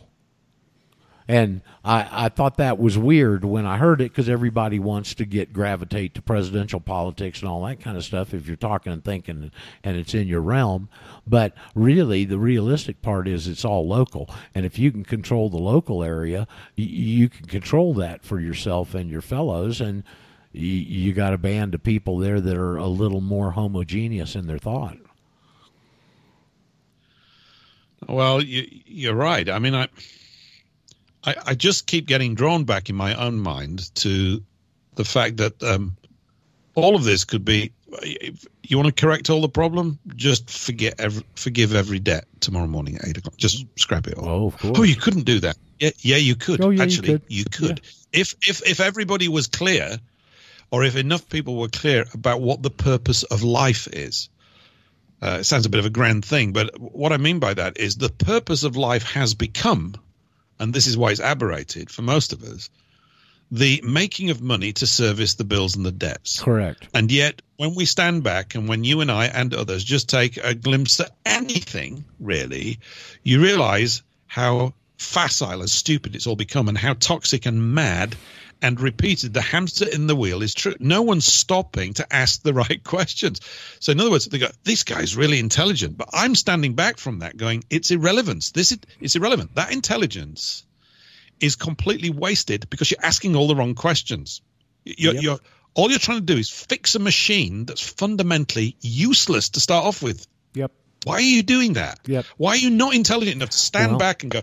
So if the purpose of life is to make money, Roger, then all of these things, then that's why all these people do these things, because they think it is. Well, but seeing as how it actually isn't, then we've got a problem, because that isn't the goal of life. No, it's not. It really it's is. so biblical, and you go back to all these things. So people freak out. You can't forgive all debts. Well, it was done for a long time, and look back at the biblical basis of it, and so many other aspects like. We can't fight these guys. I can't fight them. You can't fight them. We can't fight them as our motley little group here. We can on an individual basis because we can come out of her and we know the truth. No, but I don't we know think how our to job do is to that. fight But them. it's not. That's what I I'm don't think saying. our job is to fight them. It says specifically not to fight them. It says don't engage with them. Come out of her, my people. Come out of her. That's our dictate, and there's some sanity and reality there that works.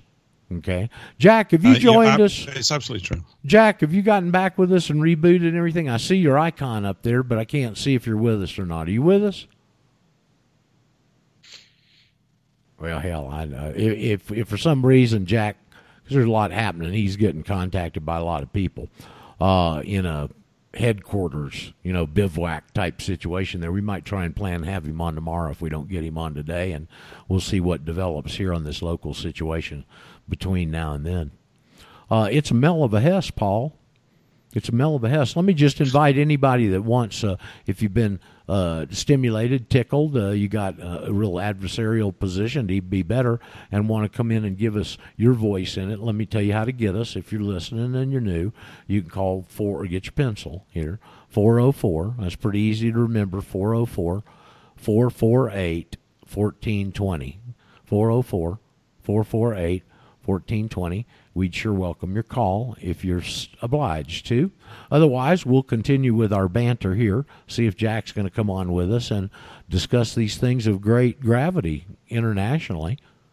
I mean, there's a lot of really important stuff going on, and they're in real important areas, and they've got a facade put up at the front. In the back, the whole thing's rotten, and at some point, one domino is going to fall, and it's going to trigger all of them. We're at that point right now. Maybe today, before the sun goes down. Maybe tomorrow, next week. Hell, might be in November, December. I don't know. You don't know. But I know that we're close. Well, we're close to something. And, of course, a few words here are not really going to affect too much like this tidal wave of madness that's all about us. But I think, you were saying about you've got to come out of their system. This is true.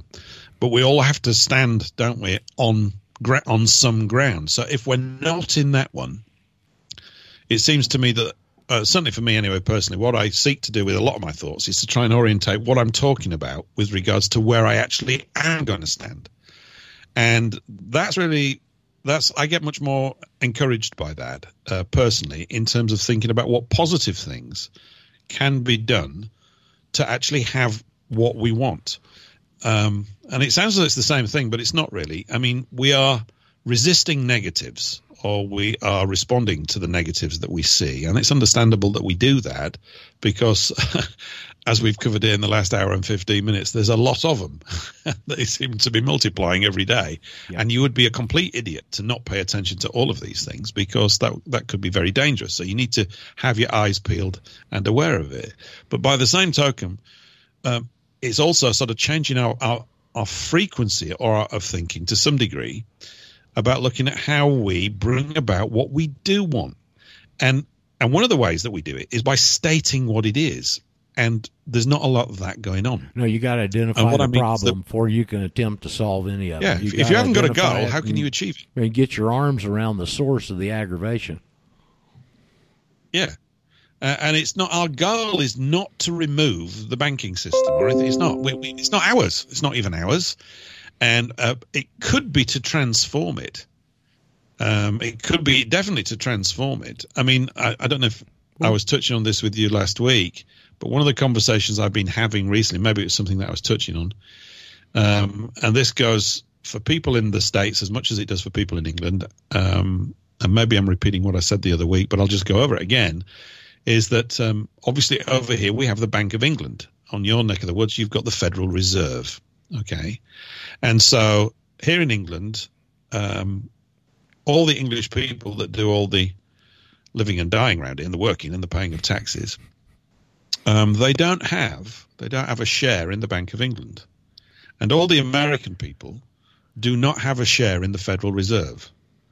And so as a very simple argument, a simple thought for normal people who are not going to learn about fractional reserve banking, and shouldn't, by the way, it's completely, what's the point, really? This is their scam.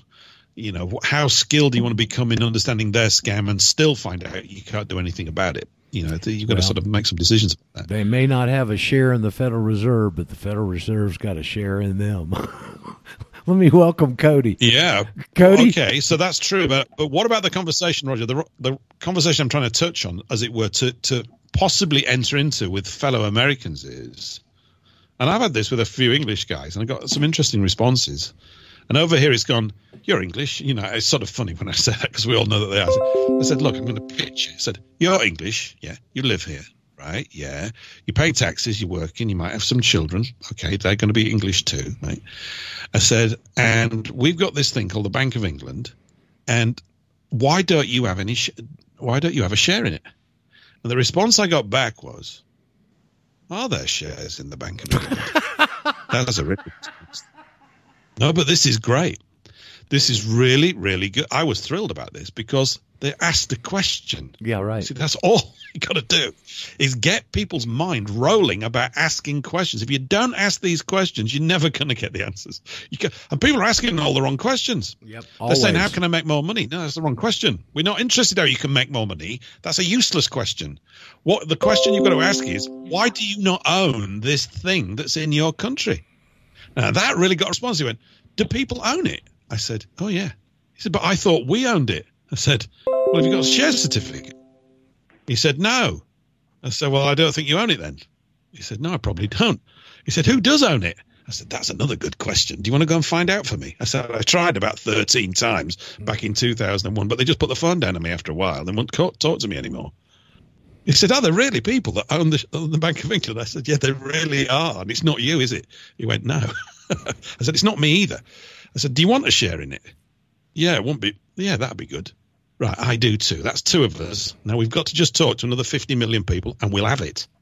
You see, I'm just trying to find some basic, I'm not saying that that's necessarily the one, Roger, but there's got to be very basic communications that can be made that people can buy into within a matter of seconds. And these people bought straight into this instantly. They got it. They got the big picture.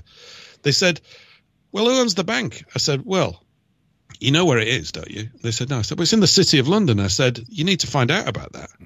Why? I said, because it's not part of London. He said, you're having me on. I said, I'm not having you on. I'm not having you on. I said, but I understand why you think I would be. I said, I think your response is completely appropriate. I said, because they didn't tell you anything about this at school, did they? No. I said, but here you are. You're going to live your entire life, right? And this banking system that's controlling nearly everything that you do, you don't own it. Why not? Why don't I own it? Do you want to own it? Yeah. Now, that's what we've got to get to. I want millions of people to say, I want my share in the Bank of England. Of course, now what are the incumbents going to do? They go, oh, you can't have that. Right? That's not how it works. To which my response is, oh, so you don't want a share in the Bank of England? That's fine, mate. We'll have your share. We'll divvy it up amongst the rest of us. Thanks very much. Everybody who wants a share, it's got to get crowd power. Yeah, we want it. Look, this is maybe not the best example of it, but the same dynamic I want to apply to the BBC over here. It should be owned by the people. We pay for that damn thing. You know, right? Fortunately, today we've got things like this radio show, alternative media, Bitcoin, the old standard that's been around for a long time, gold and silver and those things. So there are alternatives. We just have to get people clued into that, and maybe that's the way to overcome them is through the masses and to make democracy work in our favor, okay, and against them, and that can be done. I think even if it didn't, Roger, yeah, I was going to say, Roger, sorry for stepping over you, but even if it doesn't work, it wouldn't be disappointing. No, because the goal is not necessarily that you achieve that goal. What it would do is I found it was I didn't have to say many words to get the conversation going. That's the first thing. It was quick. Secondly, it taps in to something fundamental. Yeah, why shouldn't I have a share? Yeah, why shouldn't you? You know, a sense of entitlement. A birthright. You are entitled to it whilst you're alive. A birthright. Why shouldn't you have one? A birthright, if you will. It's a birthright. It's a birthright. You see, and what it was doing is it begins to open up the whole conversation really fast. It's great. It was really, really good. That's what I'm interested in, personally, is getting everybody to become the most uppity, questioning, relentless, tiresome communicators. So that when these guys stand up and say, it's going to be like this, going, it isn't. What do you mean? We're not having that. That's what's needed. The reason we're getting rolled over, there's a very good reason why the Bible refers to us as sheep. Yep, sure is. And it's our nature. There really is.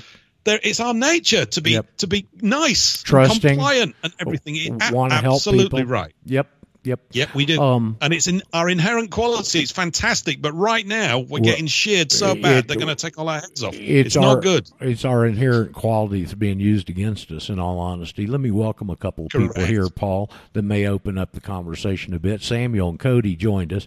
Cody joined, left, and came back, and Samuel got in there first in between. Samuel, how you doing? You got the good phone today? Good.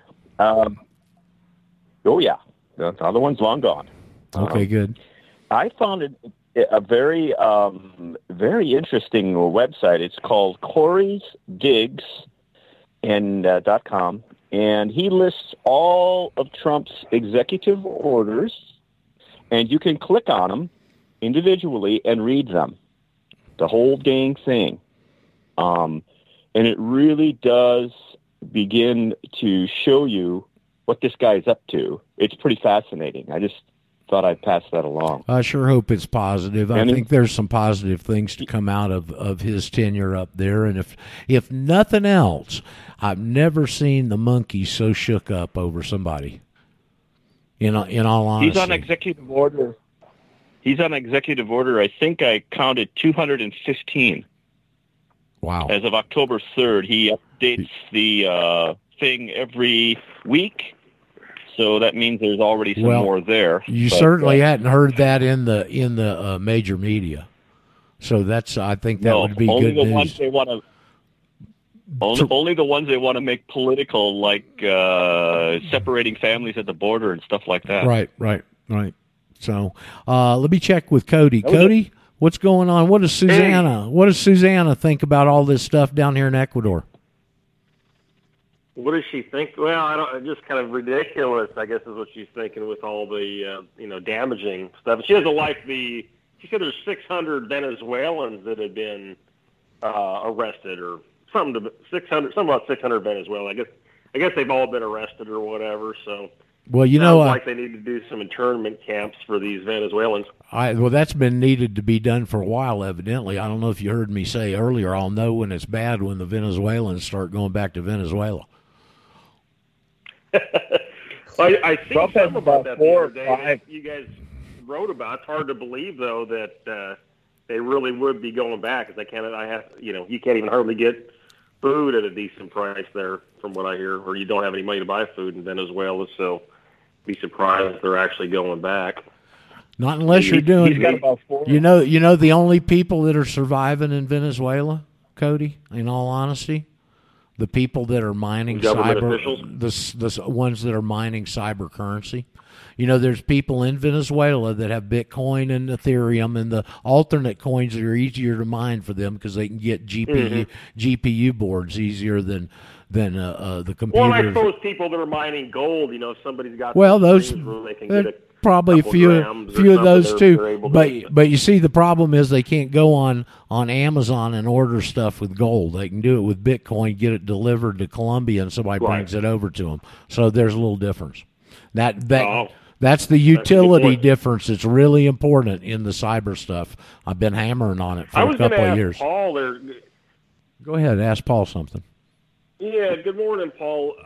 Did you do Hi. a little research on that proprietarianism that we had talked about a month or so ago? Not yet.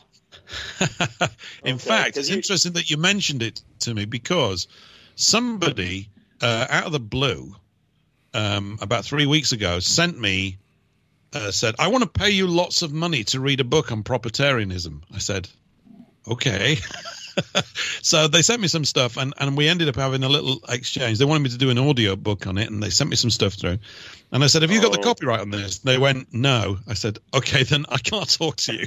Right. Okay. It's very nice. I said, it's not that I don't want to talk to you because, you actually want to send me some money to do something, and I'd be quite happy to do it. But I think you've shot the gun here. And he said, I have. I said, yeah. He was speaking on behalf of the author, and he didn't even know the guy. So I've not got round to it, but I've got it down to, as I said, did I mention to you, the word itself is so off-putting. I just want to smash. I just can't call it something else, like prop or something. Proprietarianism. It's such a mouthful. Maybe it's proprietarian and just cut it off there. Instead of the ism makes it a little bit too long. I guess. In my opinion. It's just another John ism. Mark promotes it a lot, and you had talked about John Mark a while back, and then that Eli Harmon, I guess actually Kurt Doolittle is the one I guess behind the proprietarianism, who's a computer programmer that now lives in. I guess he's been That's right. That's the successful, name now that lives came in up. Ukraine. That's right. And That's the Harmon name that guy's came been up. over there. Anyway, that's about all I had. That's a good idea, though. You've got to talk to people about whether it's the Federal Reserve or the Bank of England. To kind of open people up, I mean, actually, I'm from the only state in the union. I'm from North Dakota, and that's the only state in the union that's got its own bank. Yep. But, they're still using Federal Reserve notes, so, That's okay. The bank is healthy. It tends to loan locally and be a support for the people as opposed to a detriment. It's a real unique situation in our whole structure, actually. But if you can't make money, if you can't print the money, you lose some of the power behind it. So you have a bank, I guess it gives you power to put the money where you want, but you're still not creating the money like the Federal Reserve is. I think the machinery. I was going to say the machinery behind it has got all these nuances and complexities, and you can go into it as far or as little as you want. But the essence of what I was trying to just get across with this is. You often hear, and this is what caused. I actually wrote something to somebody in response to something that I'd read, and the gist of it was, let's destroy the Fed. Everybody, let's blow the bank to bits, all that kind of stuff, right? This is nonsense, and it's not needed, and it can easily be dismissed because when you talk like that, you go, okay, how are you going to do that then? It's a silly. I understand why people say it, but it's silly. But there's nothing genius in this. This is just an observation. You live in America. You're an American. You pay your taxes, possibly. I don't really mind one way or the other. You do your stuff. Why don't you own your bank? In other words, I'm trying to get a begrudging conversation going. Why not? Do you want a bit? Yeah, he does. And Bob wants it. And what about Betty? Yeah, I think all these people deserve a share in their own bank. Don't you? Oh, it doesn't work like that. Well, it bloody does now. And then they'll say, we ain't got any power. You go, well, not today. But I'm talking to a lot of people. There'll be 50 million of us in 3 months' time. We're going to have it then.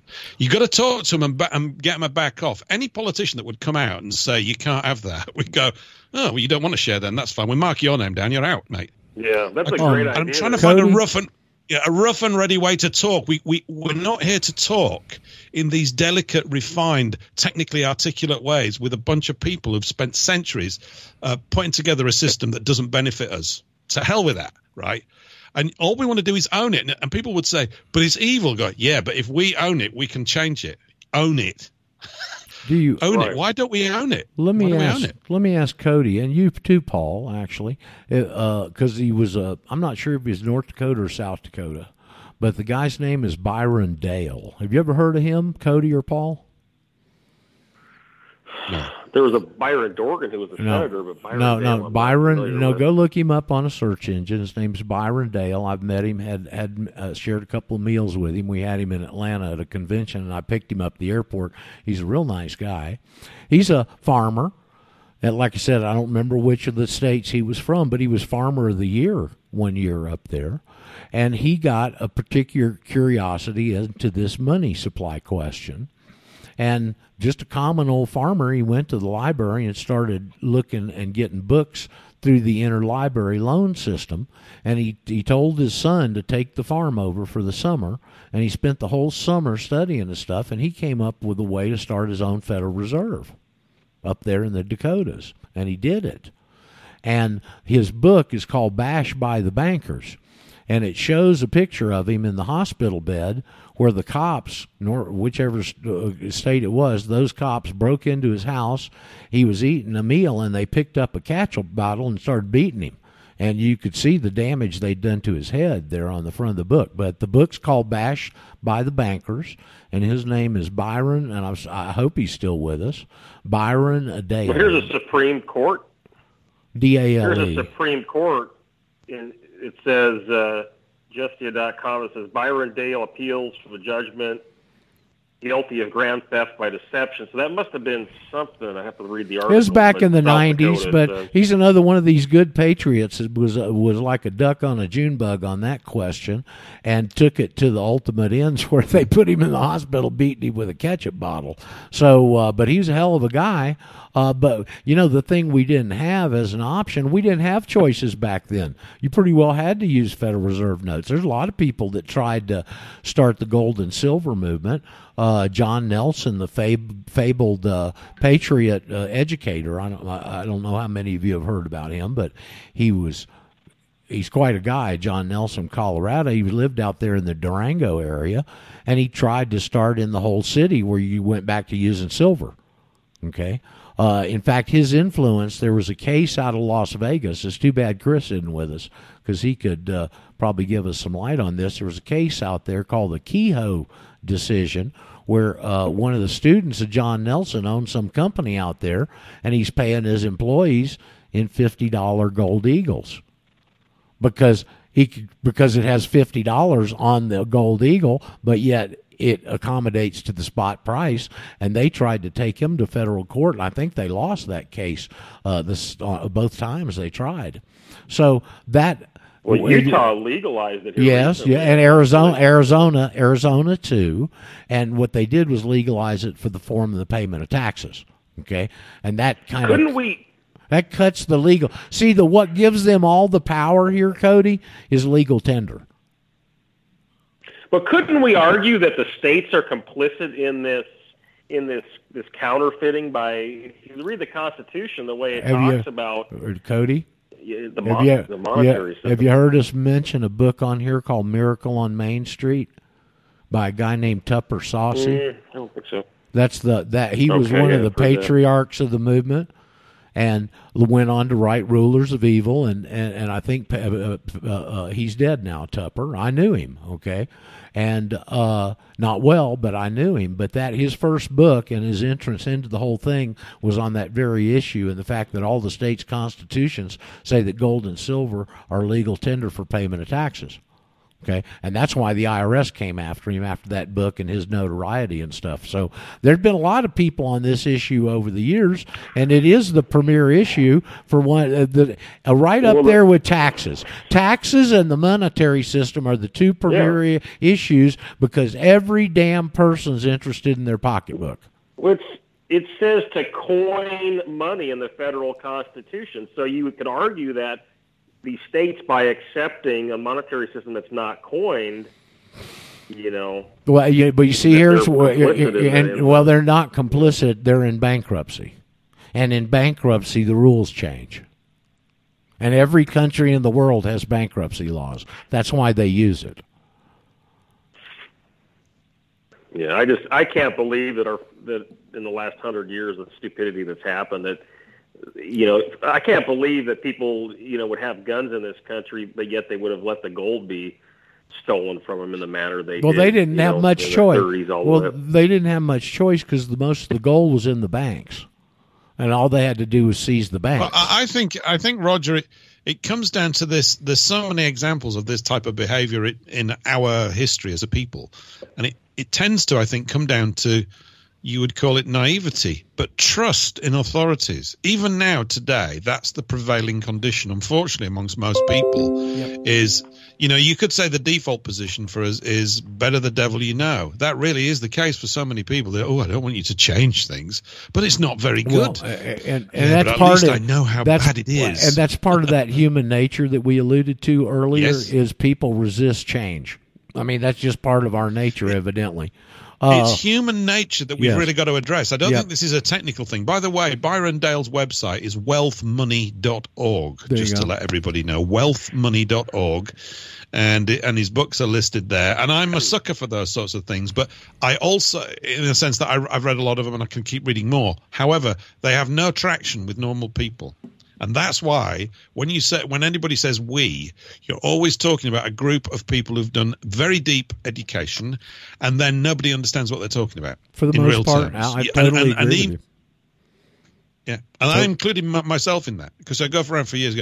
Look, I can explain all this to you, and they're asleep inside 30 seconds. Well, they don't want to listen. All I'm saying, when I said, do you want a stake in your own life? Yes. In the bank. Let me check on right, Bob. you Bob, do you want a share in the bank? Sign me up. There you go. That's 3. See, it's easy, this. Side, mate. Yeah. Hold up. Let me turn this off. To address what Cody's talking about, and of course he's not the only one. He's just the one that brought it up. Talking about how this and that and the other's in the Constitution. It don't matter.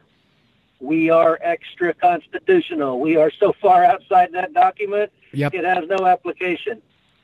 It has no application. Well, and what in big type. Just to buttress what Bob's saying, and I heard this 25 or more years ago, these patriots go into court, like Cody's wanting to do with his little fiasco up at the border, and they want to bring up the Constitution, and the judge says, don't bring that document up in this court. It doesn't apply. Right. And, of course, that brings cries of, that's unlawful. That's unconstitutional. That's unconstitutional. That's what they say. It's unconstitutional. We know that. No, in fact, it's not. It is extra constitutional. Yep. We're in bankruptcy, man. That I wanted you to put on a poster board last week. The words have changed. We're now in bankruptcy. What do you know about bankruptcy, Cody?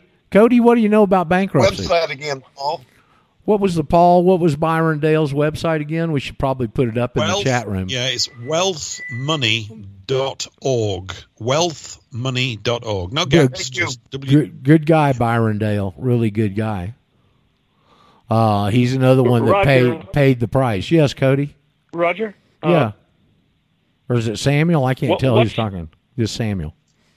Yeah, what's Cody's connection to Venezuela? No, he's not in Venezuela. He's married to an Ecuadorian. Very lovely lady named Susanna. I was gonna. It should be easier for him to remember Corey's digs because there's 5 executive orders, I'd say, regarding Venezuela. Yeah, in those. Unfortunately, that's back when when Bolton had a little influence in there. Evidently, Trump's gotten wise to that because he's kicking people out of the Security Council and all of this backlash. Evidently, one of those whistleblowers was Bolton.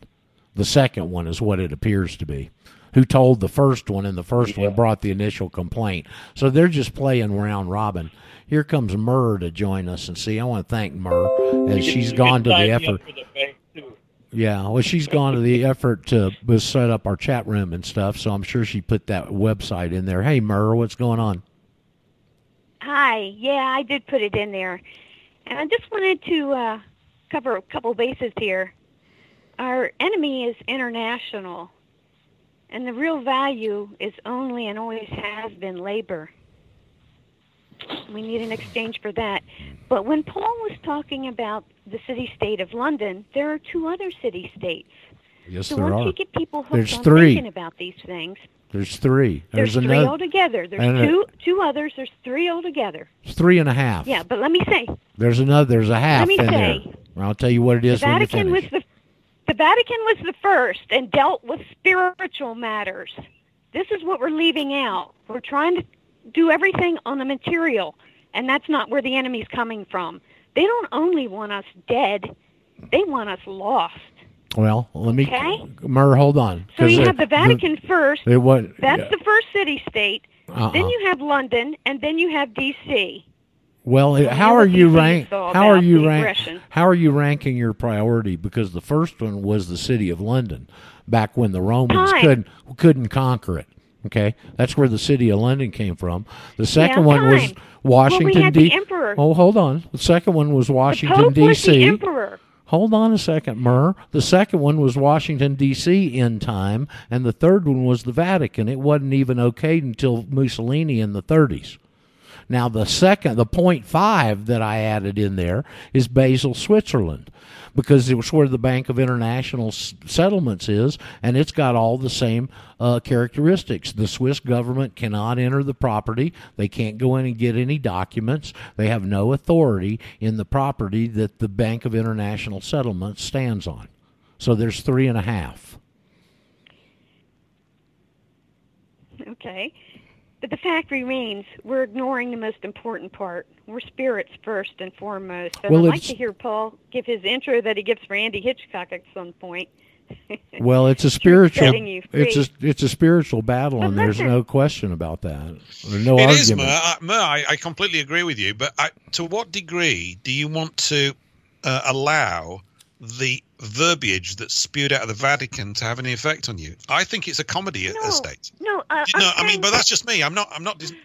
You're absolutely right about the spiritual side. Yeah, go on. Sorry. What I'm saying is, when you're introducing people to these things, you talked about London, so you want to telescope out, because the enemy is international. Okay, constantly into everything, everywhere, and that's what they want to do, is put us all under Noahide. A Jewish man told me that. He has, with the intel, that's what all these staged events are about, besides demonizing the white people.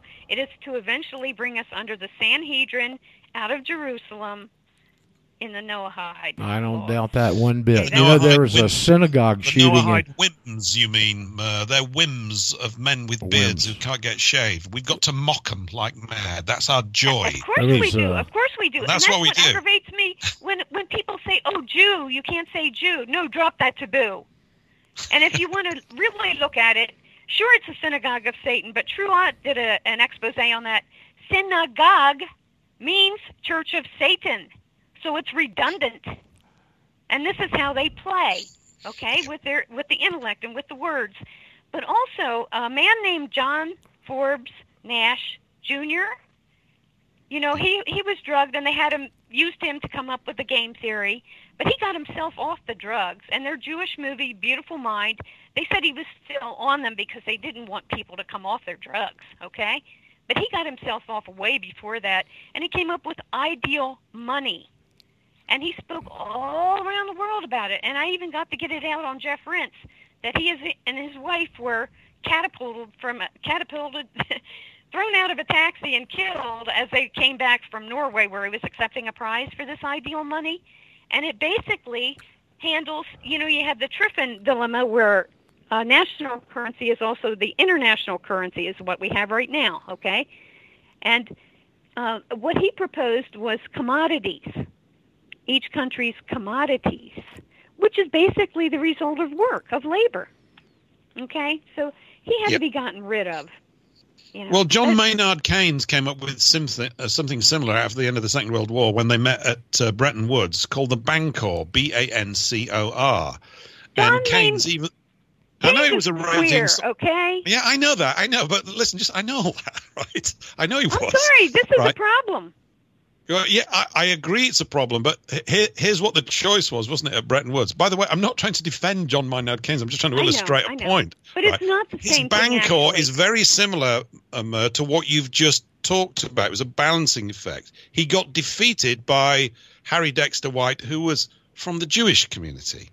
So that's basically what happened at Bretton Woods. And I'm not saying that either of those solutions are kind of ideal, or that I think that John Maynard Keynes is a great guy. It's got nothing to do with it. We need to read John Forbes Nash Jr.'s Ideal Money. There's, and in fact, I was looking at his Jew Wiki when he was catapulted out May 23rd, 2015, I think. Anyway, And in real time, I saw this Ideal Money disappearing off the wiki page, the Jew wiki page, and I went to archives and found it. Okay, and it was one of the things I sent on the many postcards. I've sent 32 postcards to the White House on all different topics, not just for Trump, but aspartame to Melania. I've done, and even if they never arrive, I mean, they don't have the excuse of having powder in an envelope. They're a postcard, and you can get 4x6 note cards, so you can doodle up both sides. I'm going to tell you what. Let me tell you what I was told back in our active days when I was younger, and we thought there was a political answer to this, and we'd try and approach those creatures. And we had one of them tell us, Murr, that this is in the days of faxes, in the early days of email. They said faxes we don't pay any attention to, emails either. But if somebody sends us a handwritten postcard, we pay attention to it because we feel at least 20 to 30 or 50 people in the district feel the same way as that person that got so motivated to sit down and write that postcard out and send it to us.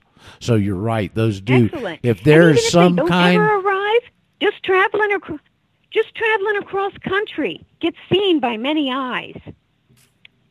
Well, I just wanted to give that from the inside. I doodle up artwork on there that's going to grab your eyes too. Yeah. So. Well, who knows if any of those will ever have any effect? But it's something you can do that they do. We got to come at this from every angle. Well, that they do pay attention to. Murr, let me finish. Sometimes, girl, it's something you can do that they do pay attention to, and those kind of little things. If somebody wants to make the effort to do it, God bless you. The death of 1,000 cuts is what we're dealing with. Yeah. The death of 1,000 cuts, that. even more appropriately said, the death of 1,000 cuts is what they're dealing with too. Mhm. Well, it's what they do to the children when they torture them. I mean, even in Switzerland, they have. I guess it's in Bern. They have a big Judaic guy with his bag of children eating children. This is what they're known for. There was there was a synagogue shooting this morning in Germany. 2 people were shot on the street, I guess, and something. But so it's flaring up all over the world, and like we were saying earlier in the show, there's so many really important things that are happening in so many important areas that all it's going to take is one domino to fall that's going to bring the whole thing to a forefront, I think. Paul, here as we get towards the end of the show, let me thank you for taking time out of your schedule to be with us today. We always enjoy it. Yeah, always look forward to Paul's Wednesday. Please tell the truth thing, Paul. Bye-bye. Yeah, see you, Murr. Thanks for your contribution and setting up the chat room. And I don't promote that enough. It's one of those things I forget. And so if you do want to participate in that, where you can find things, Doc, like that link that you had to go back and ask for, you can find it at Roger Sales, my name spelled out, .chatango, CHATANGO.com, and find all that over there. I'd like to integrate that more into the program since she's gone to the trouble to set it up and monitor it, and it's a good forum for us. Thanks, Roger. Yep.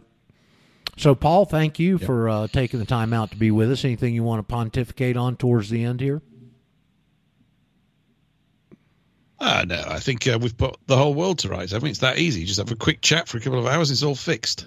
Well, I think many of us feel better. The theme for me, Roger, I'm just going to sort of come back to this. The theme for me is this. At the moment, we go through a little duckweed phases and moods of thoughts or whatever. But for me at the moment, as a people, I think we're lousy at resisting negatives. It's just not what we do.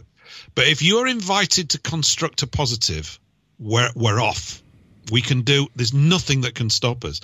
We tend to frame most of our thoughts in a negative way. It's just an observation. I might be wrong about that, but I'm playing with that as an idea. I tend to think it's understandable why we do this because we're overwhelmed to a great degree by the power of the media and their ability to literally absorb every millisecond of your attention every day. And so you get drawn into these dramas. And just stepping out of that, coming out of her, as it were, and taking a deep breath and looking at the fundamentals of life about what it takes to be happy, satisfied, productive, and honorable, and to have a, hopefully, spiritually, upwardly spiring life, these things are not, it's not rocket science to do this, but we're wasting all our time dealing with these demons. I want my bank.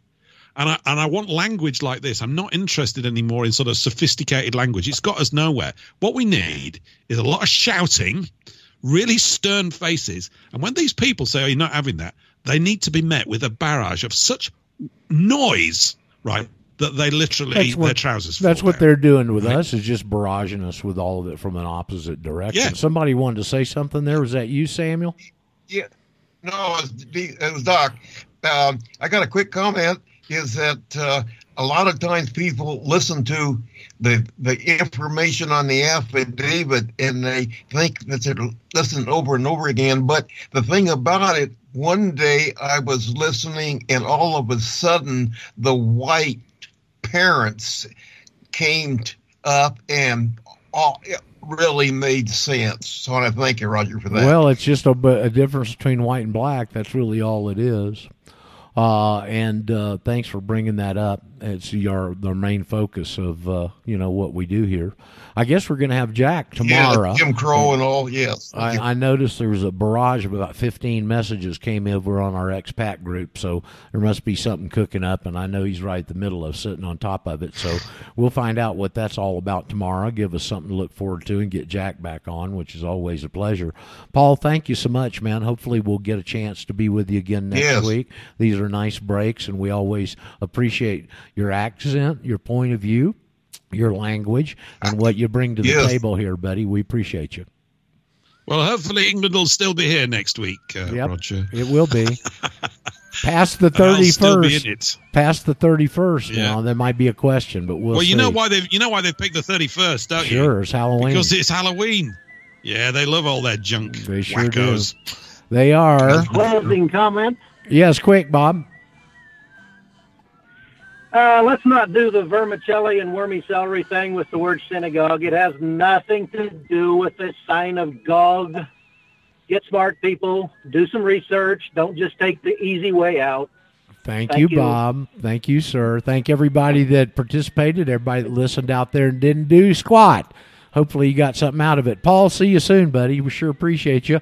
I'll see y'all tomorrow with JourneyMan Jack, and we'll get a update on what's going on in Ecuador, maybe in your neck of the woods coming up. We'll see. See you tomorrow. Have a great day. You too. Adios. Hasta la huega. Will swallow you. Lay your body down. Find the cost of freedom buried in the ground.